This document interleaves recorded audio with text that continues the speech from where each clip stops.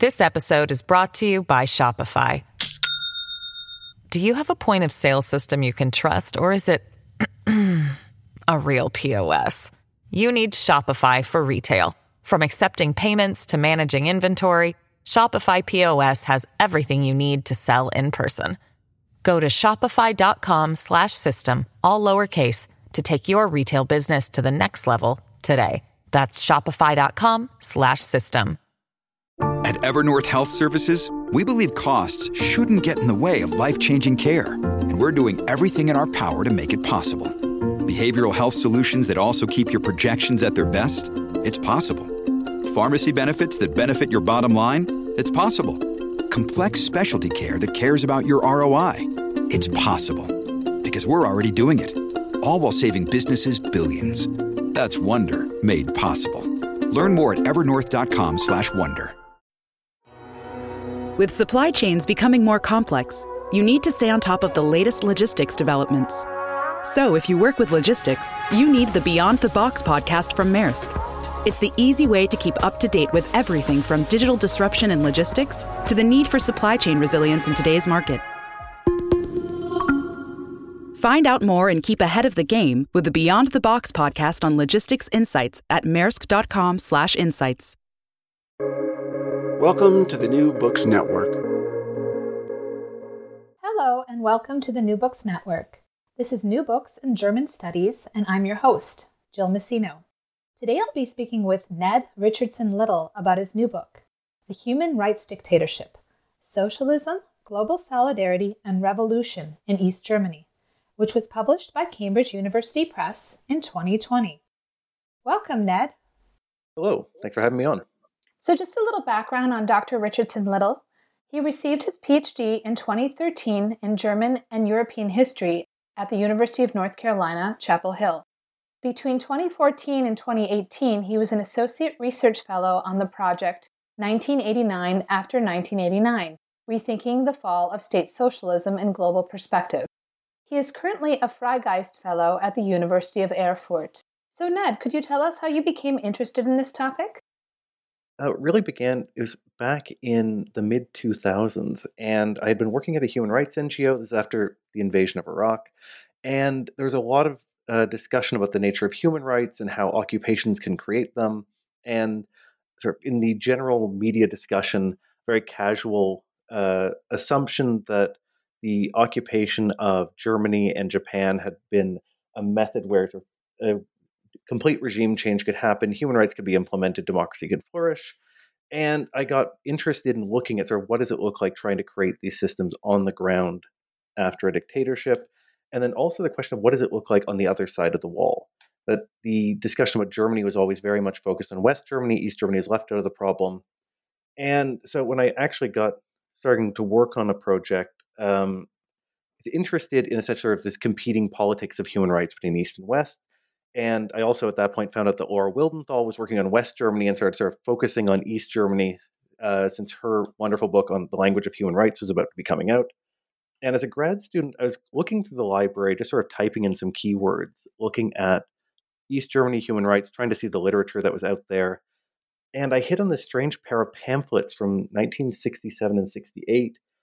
And it was this group called the Committee for the Protection of Human Rights. It seemed to be based in East Berlin. And the strangest part about it was that it was something produced by a government agency. It wasn't actually a dissident group. And up till then, everything I had been reading had always framed the question of human rights politics in East Germany as something that begins with the Helsinki Accords in 1975. You have this big international agreement between East and West. The East German government signs a treaty agreeing to human rights, and then this kicks off a counter-response from dissidents, from activists, and this leads up to the Berlin Wall falling in 1989. It was a nice sort of streamlined narrative starting in 75, ending in 89. And here, suddenly, these pamphlets from the government talking about how wonderful human rights are in East Germany years before this was supposed to even be a topic.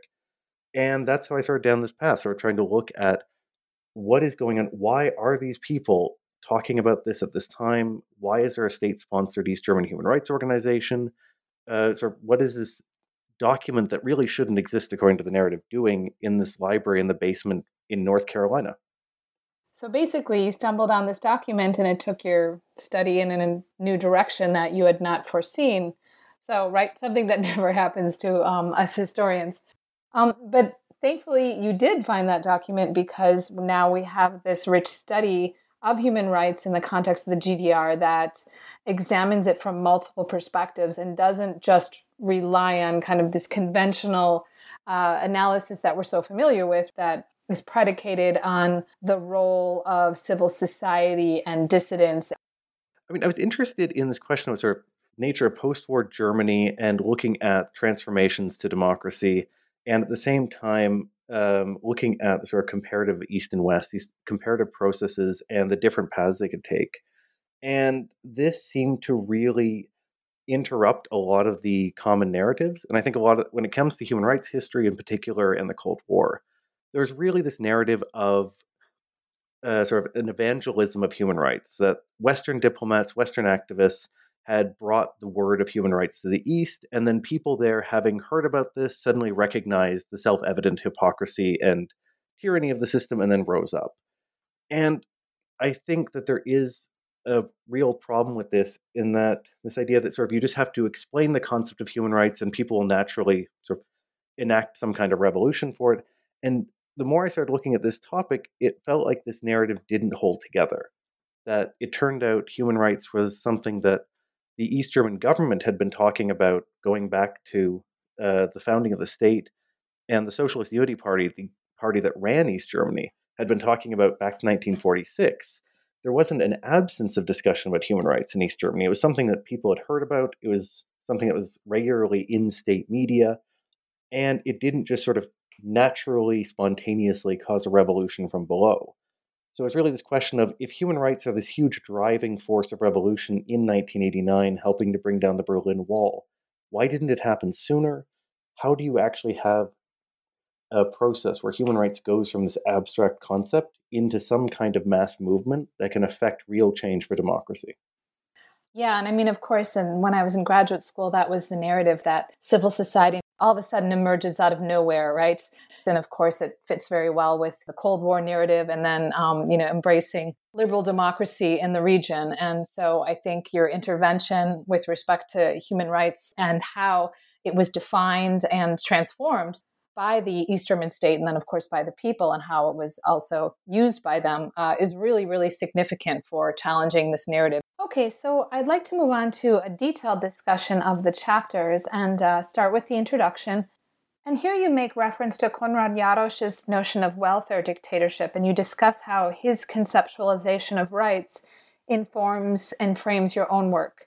So could you tell us how you conceptualize rights and what you mean particularly by human rights dictatorship? Yeah, I think the idea with the title, not just to be provocative, but also to try and look at how, I think the idea here is to look at how human rights can be instrumentalized by dictatorships and by dictatorial regimes. That human rights are not something that naturally gravitates towards liberal democratic movements, and that when we look at a longer trajectory of history, that we do see states, movements, other political tendencies embracing the idea of human rights without this being some kind of expression of a latent liberal democratic tendency. And so in this case, I want to sort of really try to argue that in the East German cases, it's pushing it to an extreme, where you have effectively a one-party dictatorship claiming that they are ruling in the name of human rights, and doing so in sort of trying to create their own legitimacy through this language of human rights, which we associate much more with those who are challenging state socialist regimes and challenging one-party rule. And I think trying to link that out, that how human rights were then integrated together with the SED's vision of socialism, how this linked to their larger idea of East Germany's role in global solidarity, and how human rights not only played a role in the legitimization of a state socialist revolution implemented by the SED after World War II, but then also the liberal democratic peaceful revolution of 1989-1990 that ultimately led to reunification. Yeah, and what I also think is striking is Jarosz talks a lot about economic and social rights. And so Obviously, the states, a number of the East European states during the Cold War claimed that these were the types of rights they were able to deliver to their subjects, their citizens, which liberal democracies didn't universally deliver. And so, in a way, you could see these systems, in some cases, embracing different types of human rights that you don't see, right? If you're going to argue that economic and social rights are fundamentally human rights. And I think what's interesting in the case of the state socialist claim to human rights, that they didn't just say, we are offering you human rights or economic and social rights in exchange for you giving up your political rights. But they were trying to claim that the state socialist dictatorship that was created, this dictatorship of the proletariat, that this fundamentally realized also political and civil rights. They always claimed that they had created a system that had gone far beyond bourgeois liberal ideas in which democracy is a matter of voting for which factions of the capitalist class get to run the country, and that now people got to live in a true democracy in which they had democracy not only in politics, in that they were finally represented by people who were part of the working class, but that also in their everyday life in factory work, in all kinds of workplaces, they also got to take part in democratic forms of rule. And this is also something that's sort of really important in terms of the way society is structured, that East Germany has a number of these different political parties which all vote along with the SED. There's a liberal party, there's a Christian Democratic Party. You have all these mass organizations, you have these trade unions. Society is structured on all of these big mass mobilizing organizations in the name of democracy, but in the end, power is still held from the top, and these groups are all working towards sort of integrating people into this vision of a single party which is ruling in the name of the people. And so I think this idea of the welfare dictatorship, that in this case, this idea that you have a dictatorship which is working in the name of the greater welfare of people, delivering them rights to all of these basic needs, and that this is intrinsically connected to the political regime on which it stands. Right. Yeah. State socialism. Okay, I was wondering if you could talk a little bit about the sources you use in your analysis of human rights. So I ended up going to about 20 different archives, mostly in Germany.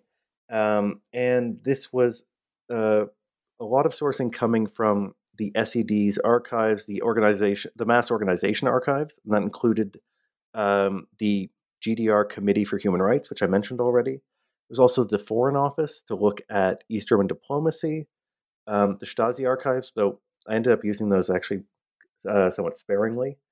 The West German government archives in Koblenz, as well as a number of different regional archives across the former East Germany. So places like Leipzig, Dresden, Rudolstadt, looking at how things were happening on the ground in local offices. Then also looking at church archives, both in Berlin and elsewhere, and then archive of various dissident groups. There's one in Berlin through the Robert Havemann Gesellschaft, and then also the Archiv Bürgerbewegung in Leipzig.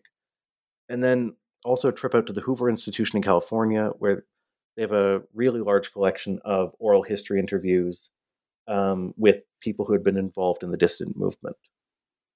So a lot of this is sort of a combination of people from all different parts of state and society in East Germany. And then you triangulate those sources in your analysis. I'd say then also try and look at the different ways in which, essentially, the methodology of the project was to look at how people employed different ideas and discourses of human rights within society.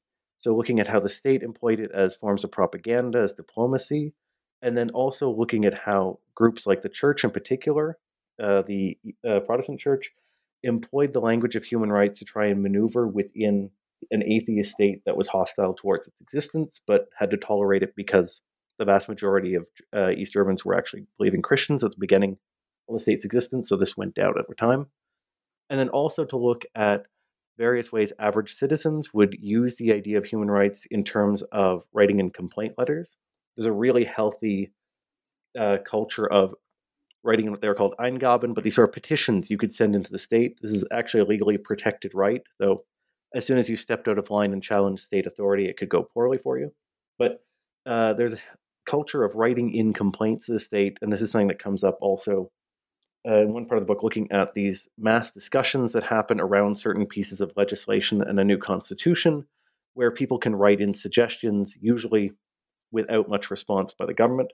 But the way in which average people tried to employ this language, and then looking at organized human rights activism that comes about in the 1980s. Yeah, I find the Eingaben really interesting. I have looked at these petitions in the context of socialist Romania as well, and certainly not as many there, but you see a similar effort to employ the language of the state, right, to argue for particular rights or even to kind of challenge the lack of rights and to challenge, the existing framework, but just in this kind of coded, very careful language so as not to overstep those boundaries. Okay, let's move on to chapter 1. And in chapter 1, you talk about the Socialist Unity Party's adoption of human rights discourse and then how it subsequently adapted it. So it initially adopts it and then it kind of transforms it to suit the needs of East Germany's illiberal political system. So could you talk a bit about the transformation of human rights discourse between the immediate post-war period and then the early period of the GDR, right after its establishment in 1949 and through the early 50s? Yes, really with the SED, it's a problem that it's a political party that's created in 1946, and it's a merger of the Communist Party and the Social Democrats, but only in the Soviet zone of occupation in Eastern Germany. And the logic behind it was that the division of the left in the interwar period had allowed for the rise of Nazism, and so this is something that needed to be corrected after the war. And the SED initially presents itself as this broad left-wing workers-oriented organization that can work with the other bourgeois national parties that had been anti-fascist during the war. So it could work with the Christian Democrats, it could work with liberals, so long as they were anti-Nazi. And initially, the party sees itself as being able to take power through democratic means. They assume that they will be able to gain the popularity of the Social Democrats along with their base of communists, and that they should be able to carry the day through a plurality of voting. And the problem is that the SED gets tainted early on as being connected to the Soviet Union. It's seen as just a extension of Soviet power, and the Soviet occupation is not popular in Eastern Germany, the depredations of the Red Army on the civilian population, and that you do have a latent group of people who had been until very recently supporting the Nazis. So as it turns out, it's a much harder struggle for the SED at first, but they are going to try and use elections to validate their claim to run the country. This becomes a problem. There's elections in 1946 in which they have to compete with the Social Democrats in Berlin, who are still able to operate independently in the western zones of the city. And the SED is anticipating they'll do well, and instead they just get blown out of the water in these votes. That the Social Democrats actually get close to an absolute majority. Then the Christian Democrats come in second. The SED barely clears 20%. And the Social Democrats run on this slogan of no socialism without human rights. And they really run their campaign against the SED on the idea that this will bring in a communist dictatorship that will be no better than the Nazi dictatorship. And this causes a real sort of crisis within the SED of how to move forward.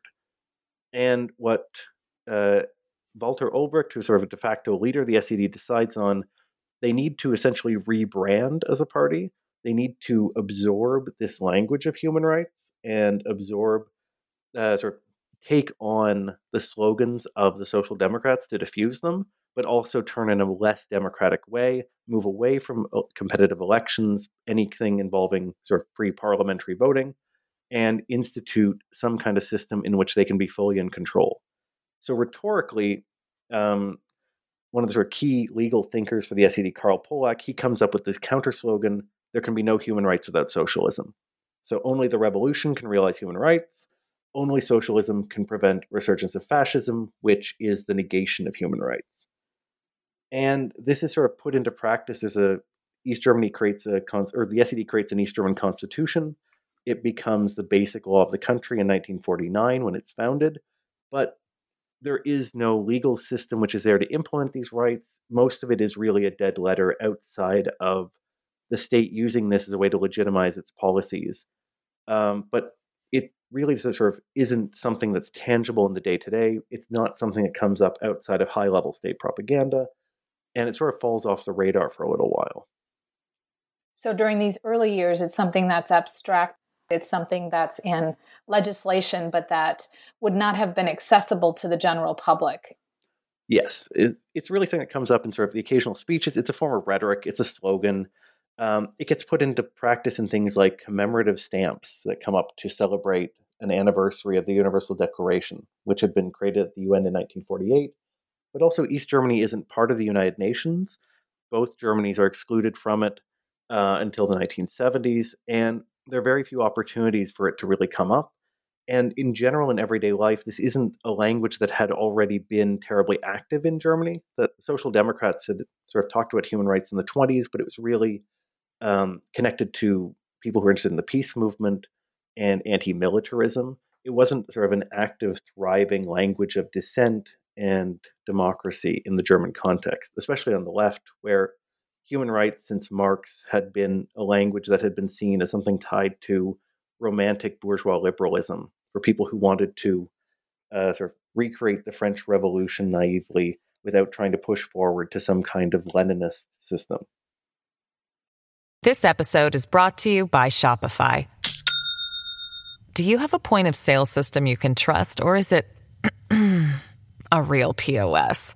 You need Shopify for retail. From accepting payments to managing inventory, Shopify POS has everything you need to sell in person. Go to shopify.com/system, all lowercase, to take your retail business to the next level today. That's shopify.com/system. So given that socialist human rights is not kind of front and center and widely disseminated during this period, would that help to explain why, because you discuss the 1953 uprising, and you talk about how protesters didn't actually mobilize the language of human rights discourse. That there was one instance in which they did, but that this is not something that they base their claims on. So maybe you could talk a little bit about that uprising and why human rights didn't factor into a critique of the state. Certainly. 1953 is interesting because in retrospect, it becomes a proto-1989.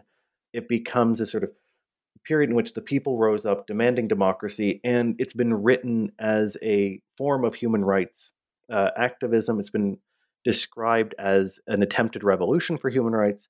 And if you understand sort of the catalog of human rights that's widely accepted today, you can view it from that perspective. But I found it interesting that it's not something that's referenced by any of the major demonstrations in these protests. There's no signs, except as you mentioned, there's a single sign I was able to find reference to in the city of Magdeburg. But in Berlin, which is sort of the epicenter at the beginning, initially it's a fight about wages and austerity in the construction sector. It expands out to people demanding democracy, an end to SED rule. And people are perfectly capable of challenging the SED without talking about human rights. I think we sort of, given the ubiquity of human rights nowadays, it's easy to forget that there was a time when it just wasn't a popular language for expressing this. And I think it goes to show the amount to which human rights demands don't just sort of appear spontaneously, that people don't connect the sort of, they see democracy as something you can just demand without having to legitimize it by making a claim to some international treaty or some abstract idea about rights, natural rights of some kind. And in this case, you don't have anyone who's really trying to organize people around this. They're not trying to popularize this. They're not trying to translate international discussions about human rights at the UN into something that's relevant in East German everyday life. And so you have these people who are talking about a democratizing revolution of some kind, and human rights just isn't on the agenda for anyone. Yeah, and you made the important comment about how, because it wasn't a part of discourse, right? People weren't thinking about it through that framework. But for us, it's obviously about human rights. It's about people being able to earn a living wage and work shorter shifts, right? Not to be exploited, essentially. And so for us, it's, a no-brainer that it would be framed through the lens of human rights. What comes first, the discourse or the experience? And I think it's one of the problems with human rights history, that it's very easy to read it backwards, that you can find a lot of claims that different movements have that resemble modern human rights law or modern human rights movements, and you can find a way to connect them together because the content of what they're asking for is so similar. But at the same time, we also have to recover the way people thought about these problems and frame them at the time, and not try to impose a later framework, a later set of discourses, a later way of relating to democracy, relating to what society sort of owes to its citizens. And I think that we end up doing a real disservice by trying to funnel everyone into this sort of homogenizing framework when the actual lived reality on the ground was actually much richer in a lot of cases, not just in East Germany, but for a lot of different movements that are sometimes sort of sucked into this whirlwind of trying to make everything into this great sort of global struggle towards natural justice, which is inevitably moving forward towards progress. Well, and not to mention, I mean, part of what you're arguing in the book is that human rights is so contextually rooted that it varies with respect to the regime type, obviously the political system. And actually on that topic, I was wondering if you could talk a little bit about the formulation of socialist human rights. So you mentioned earlier the Committee for the Protection of Human Rights. And then in chapter 2, you talk about the legal scholar Hermann Klenner. So could you talk about this organization and about this scholar and how then this laid the foundation for the formulation of socialist human rights? Yeah, the Committee for the Protection of Human Rights is interesting to me because I think one of the problems in terms of doing an intellectual history of human rights sometimes is that we have a tendency to sort of want to look at the most interesting, eloquent, coherent thinkers on the subject, and that when it comes to human rights and a lot of other political movements, there's a lot of incoherence. There's a lot of not very structured thinking that comes out of political movements. And I think that gets glossed over. And when you look at the Committee for the Protection of Human Rights, it's an activist group that gets formed. And in 1959, it resembles greatly something like Amnesty International. They want to have cultural notables who will come together. They write letters about people who are anti-fascists who've been oppressed in the West and communists who are part of who have been sort of legally persecuted as part of the ban on the Communist Party that gets implemented in West Germany. But it's an organization that gets founded actually 2 years before Amnesty International, which was founded in 1961. What's interesting about the Committee for the Protection of Human Rights is that they don't really seem to know what human rights are, even in their own imagination. They don't have any kind of statement in which they lay out what real human rights are, what is it we believe in.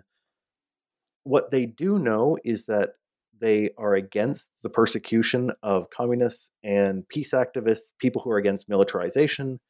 They know they're very upset when members of the Free German Youth or other East German organizations get arrested in West Germany, and that they are campaigning against this in the name of solidarity. And so they're very good at explaining what where they see victims of human rights violations, which is persecuted anti-fascists. But then beyond that, they don't really have sort of what human rights look like under socialism, even what are specific human rights, never really comes up. They don't try citing the Universal Declaration. They don't really cite sort of specific human rights in a legal case whatsoever. They have an interesting thing where they have these sort of formulas they give to the people they sponsor when they eventually get freed and ask them which of their human rights were violated. And essentially, everyone just leaves it blank or just lists what they were arrested for. So you have this organization that's campaigning for human rights, and it's a completely nebulous, fuzzy concept. They just know that fascism negates human rights, anti-fascism fights fascism, so anti-fascism must be a form of human rights activism. So essentially being defined by what it opposes. Yeah, and this is one of the big problems that the government has. At one point, the Foreign Office makes a comment that we keep on creating these pamphlets talking about how West Germany is an enemy of human rights. And then people say, but what about your country? Aren't you also a one-party state that doesn't allow for free expression, doesn't have free elections? And we need an answer here. We don't actually have a positive conception of human rights under socialism, but we did a really big critique of how human rights aren't good in the West. And then that's all we've got. We hit a wall. And you have this, as you mentioned, Hermann Klenner comes along and he tries to sort of create this systematic vision of what does it mean to have human rights in a socialist society. So Hermann Klenner is interesting. He had actually he had joined the National Socialist Party in 1945 as a young man at the end of the war. The circumstances around which are not entirely clear from the files. Then he becomes a committed socialist after World War II. He goes into studying the law, he becomes a teacher, and then he actually gets purged from the legal community briefly in 1958. There's a big effort to get rid of people who are seen as deviating from the party line, which is that the law does not have any capacity to bind the party. There cannot be any kind of sort of legal structures that exist outside of state power. And Klenner isn't sort of a crypto liberal who's trying to create some sort of system that will restrain the state, but he has a few too many ideas that sort of step just out of line or open up the possibility for these things. And he actually gets sent off to be a mayor of a small town for a few years, which was their re-education system for legal professionals. But he comes back and he comes up with a short book on human rights, and again, sort of he spends a lot of time discussing what they're not. And the main thing they're not is they are not the human rights of the West and of liberal democracies. They're not claims you can make against the state, but they're a completely qualitatively new kind of human rights that exist because of the end of class conflict and the realization of a socialist society. So the way he describes it, these are sort of the human rights of a new era of history. They're non-comparable with earlier types of rights, but they are definitely superior. They're no longer abstract, they're realized in everyday social relations. So, for example, he talks about the right to work. It's now you have a right to work without being exploited and without having the fruits of your labor taken by capitalists. But it's not a guarantee to employment in the same way, and it's definitely not a right to strike. Because now that you are not being exploited, why would you strike against the state, which actually represents yourself? They make comments where you don't see the industrialists of the West going on strike because that's irrational, just like it would be irrational for a worker under socialism to do this. And they really address the right to strike a lot because this is something that a lot of the old communist cadres and radical worker movements, they get very upset about in East Germany. There's a lot of dissent from below, from people who get angry at the idea that they no longer can take action in the workplace. But then we look at classical political rights, things like the right to speak, this idea that you have a right to speak in contribution to truth to build a better society, not that you can just sort of say whatever you want if that thing is false. So you definitely can't speak in favor of counter-revolution because that would harm your self-interest. And similar to political rights, that you get to take part in socialist democracy, which is not this sort of fake bourgeois democracy, and that democracy permeates all parts of life, from the workplace to the home.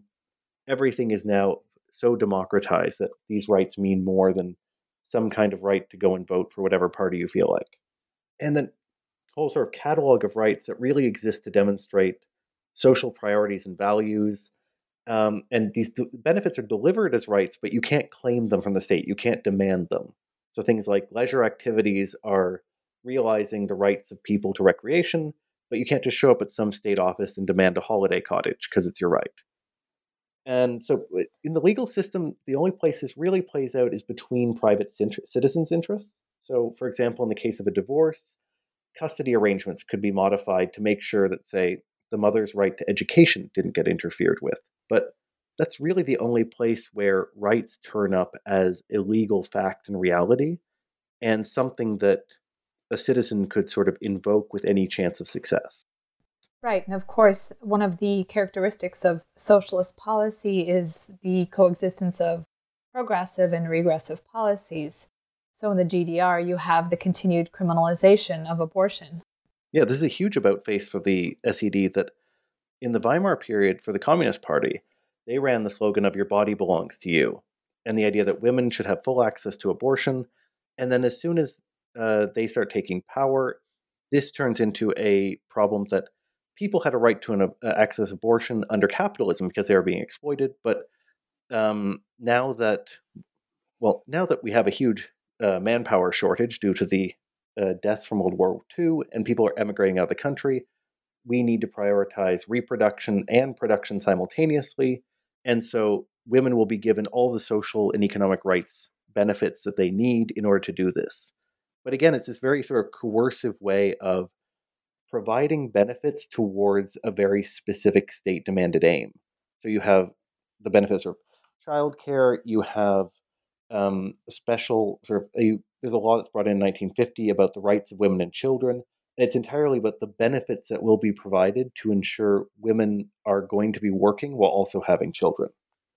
And you really don't have a shift in terms of uh, allowing women to freely choose an abortion outside of medical emergencies until the late 1960s. Yeah, and of course, the GDR is the last state in the bloc to decriminalize abortion, even though the Soviet Union faces a greater demographic challenge in the immediate post-war period. They already decriminalized abortion in the mid-50s.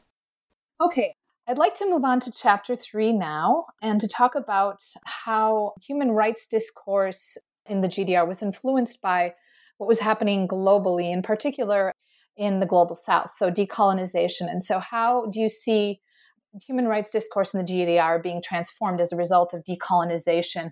And then how human rights discourse is used as a kind of a source of diplomacy by the GDR? This is one of the areas where I think Hermann Kleiner's work and sort of shift in the 60s is really important, that in the beginning of the 1950s, the committee's activism is very much about human rights in West Germany. It's very much extension of this earlier conflict from the 1940s with the Social Democrats of fighting for legitimacy against Western competitors. And as a result of decolonization, this human rights politics takes this jump to a global level and becomes a problem of positioning East Germany within the new global order and trying to use human rights as a way to legitimize it to the global South rather than to people in Western Germany. And so Hermann Kleiner is interesting in this regard, that he takes the language of the UN Declaration of Colonialism from 1960. This comes out of the Year of Africa, the huge influx of African countries joining the United Nations and tilting the balance of power away from the West. And he really inserts the concept of self-determination into his idea of socialist human rights. And this comes up because in the Universal Declaration in 1948, Western powers had specifically excluded a right to national self-determination, but the rise of decolonized countries had reintroduced self-determination into human rights debates in a big way. And in the process of turning the Universal Declaration into a set of legally binding covenants that happens in 1966, one on political and civil rights, one on economic, social, and cultural rights, self-determination goes from being completely excluded in the Universal Declaration to becoming the first right in both of these covenants. And this is essentially driven from the Global South and by the Afro-Asian bloc that comes out of the UN. And Kleiner picks up on this, and he introduces this idea that essentially socialism is the vehicle for true self-determination on an individual level, on a social level, on a national level. And here he picks up on Lenin's use of the right to self-determination, one of the few rights Lenin talked about in many cases. And so in this way, he says socialism is a vehicle for self-determination. And as the Global South countries, as the Bandung movement has said, self-determination is a form of human rights. So he tries to sort of mix these all together. Socialism is self-determination, is human rights. And so really, if you look at East Germany and the Eastern Bloc, they are the vanguard of the human rights movement by creating a place for socialism as a path forward for these countries that are realizing self-determination from Western influence for the first time. And as I mentioned before, since East Germany isn't part of the UN, it's essentially under a diplomatic blockade by West Germany, which threatens to cut off ties and trade and aid to any country that recognizes the GDR. East Germany tries to use this push about human rights as a way to court countries in the Global South to assert that it's on their side as part of this larger global division between Western imperialist racism and Eastern socialist solidarity with the South, and that East Germany sort of provides a model for realizing human rights for these countries as they emerge through independence. And this is really tied up with 1968 in the International Year of Human Rights. It's created by the UN. And so they try to use this as a vehicle for their own geopolitical ambitions, to try and take an end run around the UN Security Council and get the Global South through the General Assembly to try and recognize East Germany as its own country. And this ends up completely failing. Does no impact whatsoever. But what's interesting about this is that the SED comes out and formally says they will sign all human rights treaties. They fully commit to the material that's in all of them. And as a result, internally, you also see bureaucratically that there's sort of an internalization amongst the state bureaucracy that, of course, East Germany is actually a champion of this. It's not just sort of a cynical slogan we're using, but if we had to implement all of these treaties legally, this really wouldn't be that difficult because we're already there.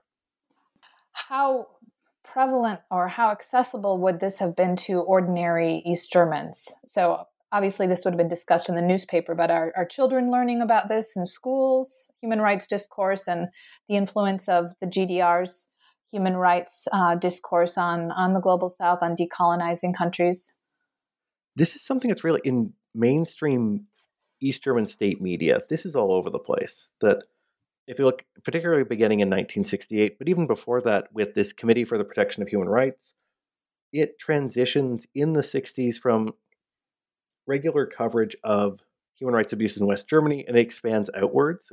And the media starts covering their activism, looking at things like oppression in South Africa.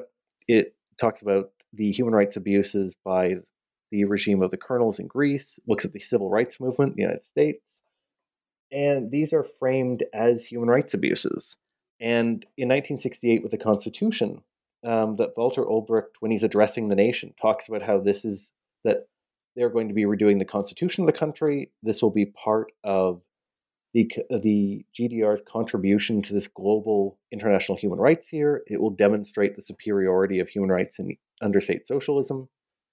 And there's a wealth of sort of the textbooks produced at the UN include the Universal Declaration. Pamphlets produced by this Committee for Human Rights actually put the GDR legal code side by side with the human rights covenants to show how every single measure is met. Usually they had a whole lot of extra text to make it look like East Germany's extra sort of has even more commitment to human rights than even the United Nations. And then as we sort of move along, there's even things like children's textbooks will have exercises discussing sort of the human rights champion Martin Luther King Jr. in the United States. So this is a language that comes up, but it's always framed around a very specific vision of human rights as something that is emanates from socialism and something that's abused under capitalism and through colonialism. Yeah, I was struck by the example in the school text where they're teaching punctuation, but it's their way in which to critique at the same time Jim Crow laws in the South. Don't let a chance to sort of take a dig at the American South go waste. Okay, so I'd like to move on to talk about the signing of the Basic Treaty in 1972 and then East Germany's entry into the UN and how this affects human rights discourse. And as I mentioned before, there's one thing in a lot of the literature, the idea that human rights that there's a huge concession that is being made by East Germany and the rest of the Eastern Bloc by agreeing to human rights at the Helsinki Accords negotiations. And something that's interesting is that East Germany is actually one of the last of the Eastern Bloc to sign and ratify these treaties, these human rights covenants that are produced by the UN. That the Eastern Bloc had already agreed to these in large part. And the fact that they were not implementing them according to liberal democratic norms is another matter. But the idea of normatively agreeing to the concept of human rights had already been established. And the Basic Treaty between East and West Germany in 1972, it includes terms talking about how both will recognize human rights. The entry of East Germany into the UN in 1973 comes with them formally signing and ratifying the covenants and other human rights treaties. And they continue to lobby on issues like apartheid and things like this. And so in this period in the early 70s, for the SED, they really see human rights as something that's connected to self-determination. It's connected to anti-imperialism through the UN. And they see it as something that is about recognizing state borders, state sovereignty. It's not a concession to the idea that Western NGOs get to show up in East Berlin and start critiquing the government in any way.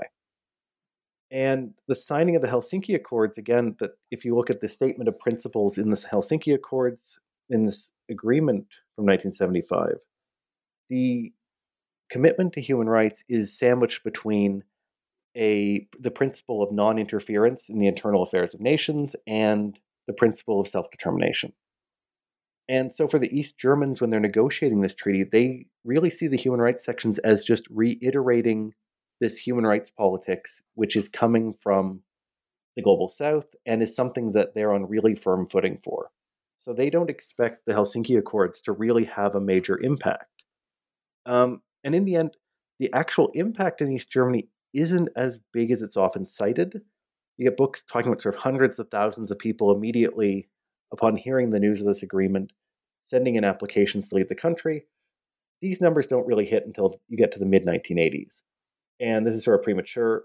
But what we do see is with the signing of all of these treaties, you do have this sort of steady uptick in people who are trying to reference legal agreements in order to make a claim to a right to emigrate. But this also gets tamped down each time. You have a huge amount of state coercion being put into this, that people who try to invoke the Helsinki Accords to demand a right to leave or anything else, that these requests get sent to to sort of security services. These people often lose their work. They're investigated. They can go to jail. And whatever kind of nascent human rights movement that might have been there in terms of a handful of individuals are investigated by the Ministry of State Security, the sort of notorious Stasi. But in comparison to other Eastern Bloc countries, where you have things like Helsinki monitoring groups in different parts of the Soviet Union, you have the Charter 77 movement out of Czechoslovakia, you have groups like KOR in Poland, that this doesn't happen in East Germany. You actually have a much more muted response to the Helsinki Accords compared to most of the rest of the Eastern Bloc, where human rights is much more quickly a rallying cry for democratic change. And would you argue that was the case in part because the living standards were higher in the GDR, but also you don't have that same type of crackdown, obviously, as you do in Czechoslovakia in 1968? I think there's a number of factors that go into it. That on the one hand, living standards are higher than the rest of the Eastern Bloc, but at the same time, people in East Germany were always judging their living standards not against Poland or Albania, but against West Germany. So the East German government was always under the gun in terms of having to provide consumer goods to an extent that they were not trying to sort of appear to be the best of the socialist bloc, but to be at least somewhat comparable to a Western standard of living. But in the case of the GDR, you also have there's this natural self-sorting mechanism of people who want to change the country. It's a lot easier just to try and leave it. You don't need to try and organize for a better GDR if you're perfectly happy just to move to a different Germany. This is something you don't have the same option for in, say, Poland or Czechoslovakia. And on the other hand, though, you really see the sort of intellectual, cultural elite at the time are nervous about engaging in human rights critiques of the state because it'll seem as though they're rejecting socialism. That there's this real problem that human rights politics appear to be an all or nothing situation. You're either fully embracing what the SED is saying, you're embracing this worldview of socialism as the sort of glorious paradise of human rights and in allyship with the global south, or you're embracing a liberal democratic vision in which the East is a totalitarian hellscape. So human rights becomes this very polarizing topic where it's hard for people who want to try and demand change on the ground that isn't absolute and total. It's hard for them to try and figure out a foothold for that. Well, and in the GDR, you still have these reformist socialists, whereas in other countries, they had abandoned socialist reformism, right? But there was still this hope among intellectuals and cultural elites in the GDR. Yeah, so you see the famous dissident Robert Havemann, that when he talks about human rights, the idea that obviously the East should do more to democratize, but the West also has to do a lot to try and actually realize some form of socialist understanding of economic and social rights. And he never wants to try and come out and say, sort of, obviously the East is worst on this. He always wants to frame this around the need for some kind of convergence. And then people like Rudolf Barrow, he's a SED bureaucrat who becomes sort of an eco-utopian socialist. And he just openly derides the Western human rights movement. He sees them as sort of backwards, it's sort of this backwards, almost reactionary movement pushing for liberal parliamentarism. And in his mind, that this is this completely banal movement, and that really, if people need to be thinking towards the future, not moving backwards towards liberal democracy. So you have these people who are sort of looking towards this, how do we perfect a brighter future of real socialism that's emancipatory? And Western human rights discourse sounds like this sort of Cold Warrior rhetoric that's against socialism in all forms. And so they really are sort of stuck between two stools there. They don't really feel comfortable talking about the state's use of human rights because it seems so propagandistic. But the Western version also doesn't really give them much to hold on to in terms of creating a better kind of socialism. Right. And then alongside that, you have the government, the East German government that's actually inviting critique. So through the Eingaben, and then in particular through the 68 Constitution, where you talk about they had solicited popular input. And I was wondering if you could talk a little bit about that, and maybe even provide an excerpt or two from these letters that individuals wrote to the state with respect to the revision of the Constitution. Oh, I'm glad you asked about that, because it's so hard at times to get the voices of average people into this. And the Volksaussprache, this process of mass consultation on the Constitution, there's a collection of about 12,000 letters of people writing into the Constitutional Commission. A number of these are letters that are produced at workplaces. It's completely propagandistic of just sort of saying, we affirm our loyalty and we think this is great. But you have this wealth of feedback which ranges from people openly attacking the government to some people just complaining about grammar. You have sort of very pedantic letters of people getting upset about certain typos. There's a handful once I found of people complaining, why are we the German Democratic Republic? We should be the Democratic Republic of Germany. And there's sort of all these odd eccentrics that pop up, which I don't have the space to talk about in the book. But this is really sort of the opening of people trying to use human rights at this time as a way to try and get the state to move on a few policy positions. In particular, you get the Christian community mobilizing at this time. The 1949 Constitution, the first constitution the GDR had created, had 8 articles about religious freedom and freedom of thought. And in this constitution, this gets restricted down to a single article. It's part of a larger campaign to try and suppress the influence of the church and its role in public life. And so there's a mass mobilization by Catholic and by Protestant bishops, and they take the leverage of East Germany trying to advertise itself as a champion of human rights, as a country trying to enter into the UN, and they say that there needs to be more recognition of religious freedom in order for the GDR to live up to this promise of human rights. So there's this sort of unique confluence of events that gives people leverage, that East Germany is trying to make this international claim. They are trying to get mass turnout from the people to show up to this, to have a plebiscite, actually to affirm the Constitution. And East Germany in general, the elections are held, and there's a really big drive to get mass turnout to try and get universal approval in these elections where you just go and sign off on a list of candidates you can't change, but as evidence of the legitimacy of the state. And so you do actually have a bit of leverage at this time. And people start writing into the commission and sort of making it sound as though there's sort of this very passive-aggressive tone to some of these letters, talking about how it would be very unfortunate if, say, the rest of the world thought we were an open-air prison because you couldn't leave the country, because that would really harm our reputation. And some of these other lines that people were that it's always framed around this problem of it would be terrible if the good work the country did was somehow overshadowed by misunderstandings about the nature of East German society. And so one person makes a comment about how at public meetings, you had people who were sort of discussing the Constitution, and you had someone who was sort of asking whether or not it would create problems for East Germany if it eventually joined the UN and didn't actually include all of the rights of the Universal Declaration, specifically to leave the country. And other people saying, it's like, the GDR aspires towards membership in the United Nations, and we support this effort wholeheartedly. Through this, a republic would be able to have the opportunity on a global platform in the forum of all peoples to show the idea of humanism is universally possible. This does mean, however, that we need to make the positive aspects and conditions of UN membership our own. And then goes through a list of all of the changes that would have to be made to the Constitution to conform to human rights terms. So you have this sort of very flowery language about the nature of how the people who are writing in are fully in favor of this great project of joining the United Nations, that East Germany would then be able to realize its goals throughout the world. Just there's one little hitch, and you may not have even noticed it. We're just trying to politely point it out to you. And it would just be very embarrassing for everyone involved if you didn't get around to this.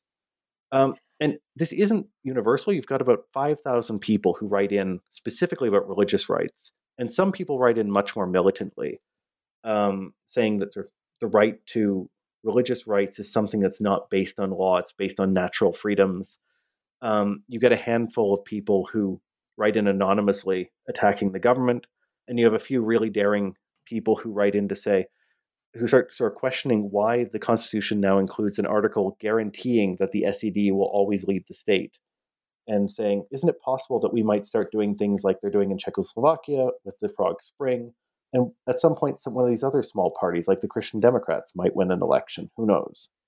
But this overall tone of sort of trying to apply pressure as a friendly, loyal voice of Christians who simply don't want to be excluded from the socialist community is really the overall tone. And in the end, the states they end up agreeing to add a second article to the Constitution. It doesn't mean anything in day-to-day life, but the symbolic gesture to the Christian community is the one big concession that is made as a result of this feedback. Yeah, and I found that impressive that it did actually result in change, and that maybe it didn't mean anything at the time, but then, of course, later it can be used. And actually, I'd like to transition to the 80s now, where you talk about the emergence of dissident movements and, in particular, the use of human rights as a basis for challenging the state. So could you talk about some of these movements and then also note their inspiration and their sources of influence? So in the 1980s, there's an interesting shift where you have a number of nascent groups that had organized in the late 1970s and early 1980s around what they thought were apolitical moral topics. So you had this independent peace movement. They were particularly upset by nuclear deployment and mandatory military training in schools that was introduced. And then you also have an environmental movement, which is concerned about essentially sort of unrestricted industrial pollution, which is really a blight in East Germany. There's a massive chemical industry, heavy industrial production, and a lot of communities are just hit with huge amounts of water-based pollution. You have forest die-offs, open pit coal mining. And so groups are trying to organize independently of the state to talk about what they see as something that's not about challenging state politics. It's not about saying the SED doesn't have a right to run the country, but demanding certain changes on the ground. And this is met with overwhelming state response by the security services. There is no legitimacy given to these groups. And you have a crackdown by the Stasi, organizers of groups like Women for Peace, number of different sort of church-based environmental groups, that people are targeted by the security services when they try to have any kind of demonstration. They're met with violence. And after a couple of years of this kind of persecution, there is a shift amongst these groups in terms of how they understand the political problem in East Germany. That this hope that you could try to change the system outside of its political structures is abandoned by a very small group initially. And they turn to the idea that first we have to realize human rights, which they understand as essentially sort of the existence of pluralism within the system. And once we achieve basic human rights, which allow for a kind of pluralistic exchange of ideas and political free speech within this sort of realm, at that point, we can go back to these apolitical demands. So they're not trying to create a political revolution so much as create the terms where they can go and just go back to these local issues that they've been upset about some time. And by 1980, at the very end of 1985, beginning of 86, you have a group called the Initiative for Peace and Human Rights. And it's a group of people from a diverse group of different dissident movements. And they're people who came out of these sort of failed independent peace and environmental groups and other sort of people who have been intellectually upset with the nature of how socialism functions. And their proposal is that you need to have basic human rights reforms to create this kind of democracy. and that this is something that needs to be done outside of activism from within the church, which had been able to sort of provide a certain umbrella of protection. And they try to essentially bring together all of these disaffected groups. So you have people who are resistors against the draft. You have these sort of different disaffected Christian groups who see themselves as being oppressed in terms of freedom of thought. And as I mentioned, the environmental and peace movements. So they really try to build a group that's sort of a conglomeration of all of these different grassroots movements and put it all under the umbrella of human rights. That this is a term that we can all get together behind because it is this big abstract notion, and it can be tied to the state's own claims that East Germany is a place that is home to human rights. And so the activism they start at the beginning is making demands on the state that they live up to their own rhetoric, not to become a liberal democracy, but this idea that there is democracy in all parts of socialist society, so we should be able to take part in this conversation. That the right to peace is something that the state claims to embody, and we are trying to say that you're not doing it properly. And so basically to hold the state accountable. Yeah, but what's interesting is that they really try to hold the state accountable on their own terms. They don't come out and say, we don't have free elections, therefore you're hypocrites. They come out and say, well, if the West doesn't have a right to intervene in our own internal affairs, then don't we have a right to intervene in our own internal affairs because we live here? And this is interesting sort of amalgam of human rights ideas they pull together. On some hand, it's sort of there's certain elements of liberal democracy, but they're also drawing off of state rhetoric on a number of topics. And members of the group are also sort of form networks with other Eastern European dissident groups. So there's ties out to Charter 77, there's ties with KOR and this movement in Poland, which is really a sort of alliance of workers and intellectuals. And the idea behind the group is to try and link together sort of grassroots people who, sort of workers who in their everyday life are upset about certain things and would like to change aspects of society, and then also educated middle people sort of in the intelligentsia, not just making it into an elite movement who's trying to intellectually intervene into the state of socialism, but into something that's really about mobilization. Yeah, so a mass movement, which is, of course, what we see in 1989 or the late 80s, and then, of course, culminating in 1989. And so I was wondering if we could actually transition to that. So talking about 1989 and the massive protests and how human rights were so fundamental to that type of civic engagement and dissent that was going on at that time. I like to think of 1989 in this that in terms of the mass protests, one of the reasons why human rights becomes a really effective rallying cry isn't because there's a really cohesive idea behind it or because there's a specific list of rights that people are fighting for, but because it's such a broad mentioned before, this sort of broad, fuzzy conception of what human rights are becomes a real asset to this movement, that human rights become something that can mean many things to many different parts of society. So initially, their efforts of bringing together these disaffected grassroots movements, that this really starts to proliferate, and they start bringing in other parts of society that generally think that the decline of the economy, the clear breakdown of political trust, even amongst those who tend to be loyal within the system, you start having things like the state is banning Soviet publications after Glasnost and Perestroika are implemented because they're seen as dangerous. And so even the Soviet Union becomes sort of on the enemies list as a threat to socialism. And so human rights holds out this possibility for a really broad, heterogeneous coalition of forces. On the one hand, you can bring in the disaffected groups who are already politically active.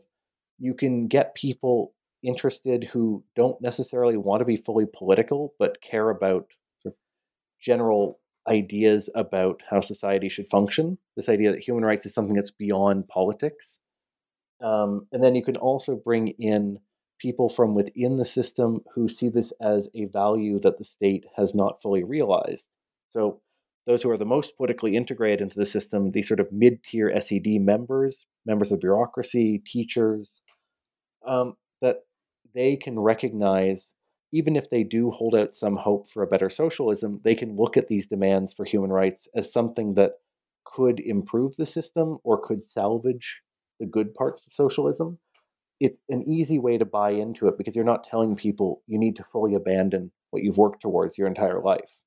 The initial pitch with the human rights movement wasn't, we're going to now abolish socialism, abolish the country, so much as we are here, we want to be involved, we want to realize a true democracy here, and we would like to realize the human rights that have always been promised to us. Of course, at that time, there was still no notion that everything was going to collapse. I mean, this was all contingent at the time. And even at the mid-'80s, it's still this notion, okay, this system could survive for a while, so let's make it better, let's improve it. Yeah, and especially even in 1989, you do have people who are enthusiastically sort of idealistic about the idea that the system can still improve. It's not a large population, but you have people in key positions of power too who don't necessarily want to completely give up on the power structure that they exist in. And this doesn't seem like it's something that is going to immediately have this level of radical change. Look at even in January 1989, there's a few dozen human rights organizations, but they're still scattered around the country. It's fairly marginal, and you just have this exponential growth over the course of the year, which is also tied into this ongoing crisis of people trying to emigrate. It's tied into the general economic decline of the country and this larger problem that some parts of the communist world are embracing reformism. We look at places like Hungary and Poland introducing elections. And then you also have in 1989 Tiananmen Square massacre. And so this sort of question of which direction states are going to go. Are they going to go for some kind of negotiated transition, or are they going to be willing to use mass violence as a way to stop any kind of demands for change? I think the human rights demands are part of that in some way, that when we look at the evidence in East Germany that the military and the police have problems that essentially soldiers and police aren't mustering. You've got these militia units that were created after the 1953 uprising, and people just aren't showing up for work to join them as these mass movements are just taking over the street. And on the other hand, you have low-level SED officials who are hearing these demands for human rights and deciding to start engaging with dialogue, the idea that they have lost the people and need to reclaim them. And so there's an interesting aspect about 89 when there's the socialist anthem, the International, which actually includes the idea that they're going to fight for human rights in the German version, that people start singing this socialist anthem talking about human rights. And this is held up as a sort of weird moment in which the people in the streets demonstrating against the Socialist Unity Party are singing a socialist anthem. And this has an effect of neutralizing, to some extent, the portrayal of these groups as a mass counter-revolutionary movement.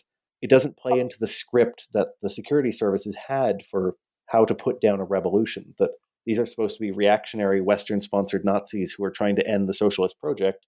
And you have these sort of middle-of-the-road school teachers marching with the community singing the Internationale. It's kind of like, the workers forming the Solidarity movement in Poland. Your labor union doesn't work for us, so we're going to create our own. Okay, let's move on to the final chapter. And I was wondering if you could talk a bit about what was won, but also what was lost for East Germans, or I guess, by the 1990, they'd be former East Germans, with respect to human rights. So once you have unification, what's lost, but what's gained? I think the main point of contention in this sort of debate is the problem of whether or not the revolution in 1989 was about providing popular sovereignty for people in East Germany or about the restoration of Germany as a country. And this immediately becomes the focal point of conflict after the fall of the Berlin Wall on November 9th. That you have a lot of divisions within these mass movements that had previously been obscured. And suddenly the question of reunification comes about, and this fractures apart this very broad coalition. And so there is an element of these movements, particularly sort of the most active dissident members from Initiative for Peace and Human Rights. You've got these reform communists. You've got these sort of idealistic socialists who still think this is a chance that can be taken. Actually, the Committee for Protection of Human Rights, in their sort of bulletin, there's a intellectual, Jürgen Kaczynski, who had actually been an advisor to the SED leader, Herr Honecker, And he was saying, oh, finally, we're having a popular revolution. This is going to be it. And so there's hope from some factions that the fall of the Berlin Wall is going to allow them to finally realize a new kind of democratized socialism. And instead, you end up having this sort of popular wave pushing for reunification, the abolishment of East Germany as a country, the end of socialism, and the integration into the West German liberal parliamentary democracy with market social economy. And so in this way, this idea of sort of the lost project of the better socialism is definitely the thing that gets closed out with reunification. On the other hand, in terms of political rights, there's sort of a split amongst people involved in the movement. You've got some people who see this sort of the return to sort of a plan for liberal democracy as a failing to achieve a better kind of democracy. But for a lot of people involved in the dissident movement, at least on the political end, that this achievement of pluralism, the achievement of a right to vote and take part fully in these sort of discussions of democracy is a real achievement. But then, on the other hand, looking at social and economic rights, while some people gain greatly from the economic boon of reunification in certain areas, you also see the sort of collapse of the East German economy in many places. And with that, the collapse of state structures that existed to provide social support, social and economic rights. You have suddenly a lot of people who'd never had to worry about housing, about medical treatment, who are now unemployed and lacking social services.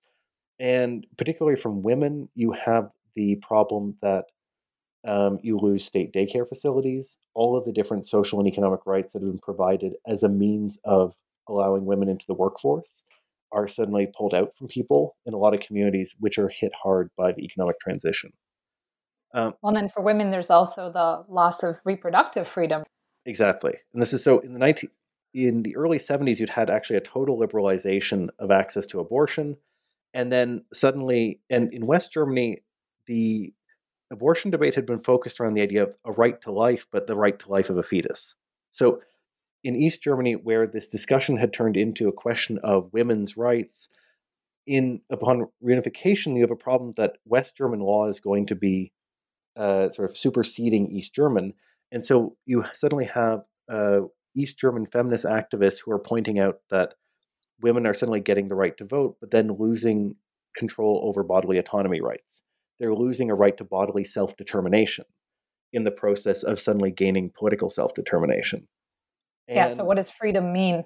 And you have this ironic situation where, on the one hand, you have West German conservatives who are framing this as a chance to finally get rid of this East German abortion law, which they see as immoral and tied to communism. But they're framing the abolition of these rights around the triumph of liberal democracy, the triumph of the independent individual citizen who finally has power to say no to the state, who has the right, his protections of the Rechtsstaat, of the judiciary, and now you are no longer dominated by this totalitarian Leviathan. And women are pointing out that this is also suddenly meaning that the state has a right to make choices over biological reproduction and their most intimate control over their own body. So you have this social conservative agenda which is being propagated in the name of liberal individual emancipation. And which is why, of course, you have so much discontent, and people call it nostalgia, which I think is actually not the appropriate term to describe these rights that actually people enjoyed, reproductive freedom being one of them. I think it's one of the things that is it's difficult to explain in a way that doesn't end up sounding nostalgic for the system or sound like an apologist, that you have people who are suddenly subjected to the uncertainties of a market economy and are suddenly forced into a position of competing for jobs and of possibly losing the most basic aspects of survival for the first time. And I think there's a great deal of trauma around that people have gone from a life where housing stock had been sort of crumbling at that point, but this idea that you were at least guaranteed a basic economic subsistence. And then suddenly being thrown into a process of reunification with mass layoffs, whole industries that disappeared overnight, where East Germany essentially had to go through the same deindustrialization process that Western Europe had been through for several decades in the process of a few years. So you had the end of the coal industry, the car manufacturing that nobody needs an East German Trabant anymore. And the factories are from the 1950s, and it just gets shuttered. But then other profitable industries get bought up and lose large parts of their workforce or get shut down. And so I think in this way that the transition is associated to these sets of traumas, and that people are nostalgic for a period in which they had certain guarantees and they had certain state programs which guaranteed these sort of basic elements of their existence. I think trauma is a really good way of framing it. And I found the same thing in Romania. And if even, we think of the austerity in Romania, how horrible it was in the 80s, but still you have people looking back to the pre-1989 period because at least there was a modicum of certainty that they no longer enjoy. Okay, I'd like to close with one final question. Mm-hmm. And it is this. What do we miss about the story of human rights during the Cold War when we leave out socialist human rights? I think the biggest problem with leaving out the socialist states is that we end up with this nice sort of pat story of the triumph of liberal democracy as a natural and inevitable conclusion of the Cold War. And that has a number of different effects. I think, first off, the inevitability takes away from the extent to which the socialist system did have people who believed in it. And I mean, sort of people at the top, you have the people who are actually running it, that the degree to which they did not see themselves as sort of mustache twirling villains standing up against basic human rights, that they did actually believe in that what they were doing was part of a larger vision of sort of the better future under modernity. On the other hand, I think it also takes away from the work that was actually done by dissidents who, in this traditional sort of liberal progress narrative, become just a vessel for Western ideas, Western activism. They become these sort of automatons reacting to stimulus from the outside. And that when we look at this from the perspective of this sort of architecture, both intellectual and organizational, that's created in the Eastern Bloc, and particularly in East Germany, on human rights, that for dissidents to try and create a movement, to translate these abstract concepts into a working politics on the ground, that we completely miss the incredible difficulty in creating social movements like this. That the organization that needs to be done isn't just a matter of people need to finally break through the sort of tyranny and say the truth and everyone will follow them. That this is about organizing social groups around very specific political goals. It's about bringing together groups at the grassroots and finding a way to create a movement that is working towards goals that make sense in people's everyday lives. And this is also something I think gets left out of the lessons that are taken from the Cold War, turn into the need to sort of speak truth to power, the need to stand up to tyranny. But the lesson isn't taken that you need to go and listen to people on the ground, find out what it is that matters to them in their daily lives, and find a way to connect that to this broader global project of human rights. And I think this is something where you end up having a very elitist and out of touch human rights movement in a lot of quarters, one that people seem to be mystified why it seemed to be so popular in the late 80s and early 90s, and now seems to have really run out of steam. And I think that people took a lot of the wrong lessons from the Cold War.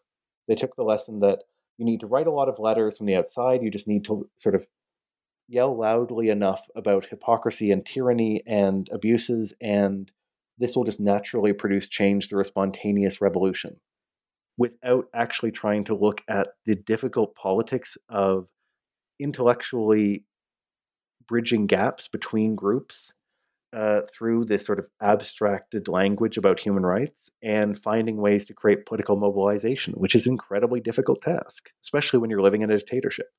Yeah, and I think it remains politicized, examining the socialist period. And as a scholar of everyday life and socialism, I, of course, really appreciate your approach. And it's so important to look at how these negotiations, interactions played out on the ground and among individuals at different levels, and how individuals engage with the states, and how states even invited individuals to do so, and not to just kind of write that off as tokenist. So when you look at things like, and that's where sort of the global dimensions of this is something we didn't get into as much, but you really did have phenomena where people could support certain aspects of state policy on human rights, like solidarity with Chile with the junta. You have solidarity with sort of people suffering from apartheid, these anti-colonial politics where everyday people could feel like they were part of this larger global project of fighting against imperialism and racism and oppression. And this is a very effective means of deflecting from politics at home.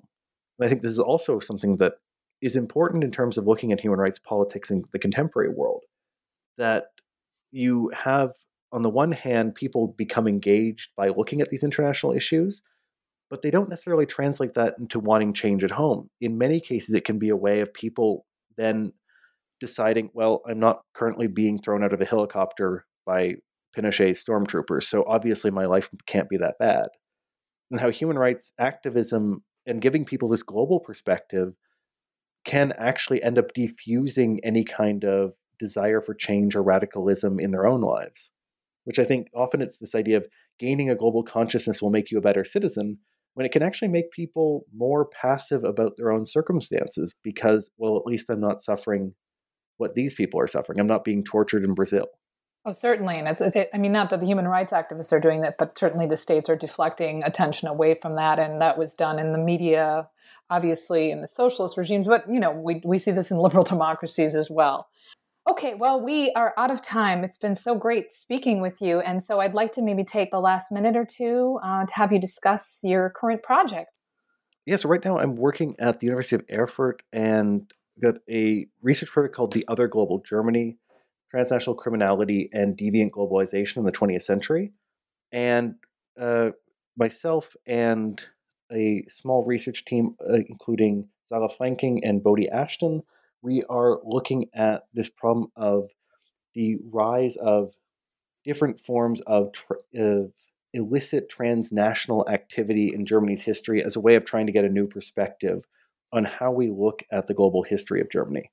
So moving beyond regular economic interconnections, intercultural exchange, and trying to look at things like drug trafficking, arms dealing, and human smuggling, and how all of this is part of these alternative networks of global interconnection, which sometimes interlap and interconnect with the legal economy and legal forms of movement, but at the same time provides a different way of understanding how Germany's place in the world, both in terms of these illicit networks and then also state activism and diplomacy to work with other countries to create global and international prohibition regimes against certain kinds of cross-border activity. Well, it sounds really interesting and definitely a novel approach to the examination of Germany during the Cold War. So look forward to reading publications that come out of this work. Well, thank you so much for taking the time to speak with me. It was such a pleasure learning more about your research. Thanks so much for having me on. It was a great pleasure.